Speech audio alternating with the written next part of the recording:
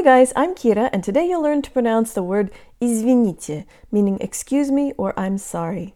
The tongue is high and forward for all syllables in this word. Push lots of air through during the te to make it soft, and the ye at the end is not emphasized, so it sounds more like an e. Let's start with good default mouth position. Jaw slightly forward, tip of the tongue behind the bottom teeth, lips rounded and protruded, and make sure your tongue is really high and forward. Here we go. Jaw, tongue, lips. Извините. Извините.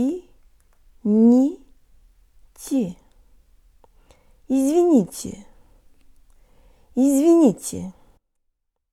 That's it, guys. Subscribe, share, and check out my video course at unlockingrussianpronunciation.org. Счастливо!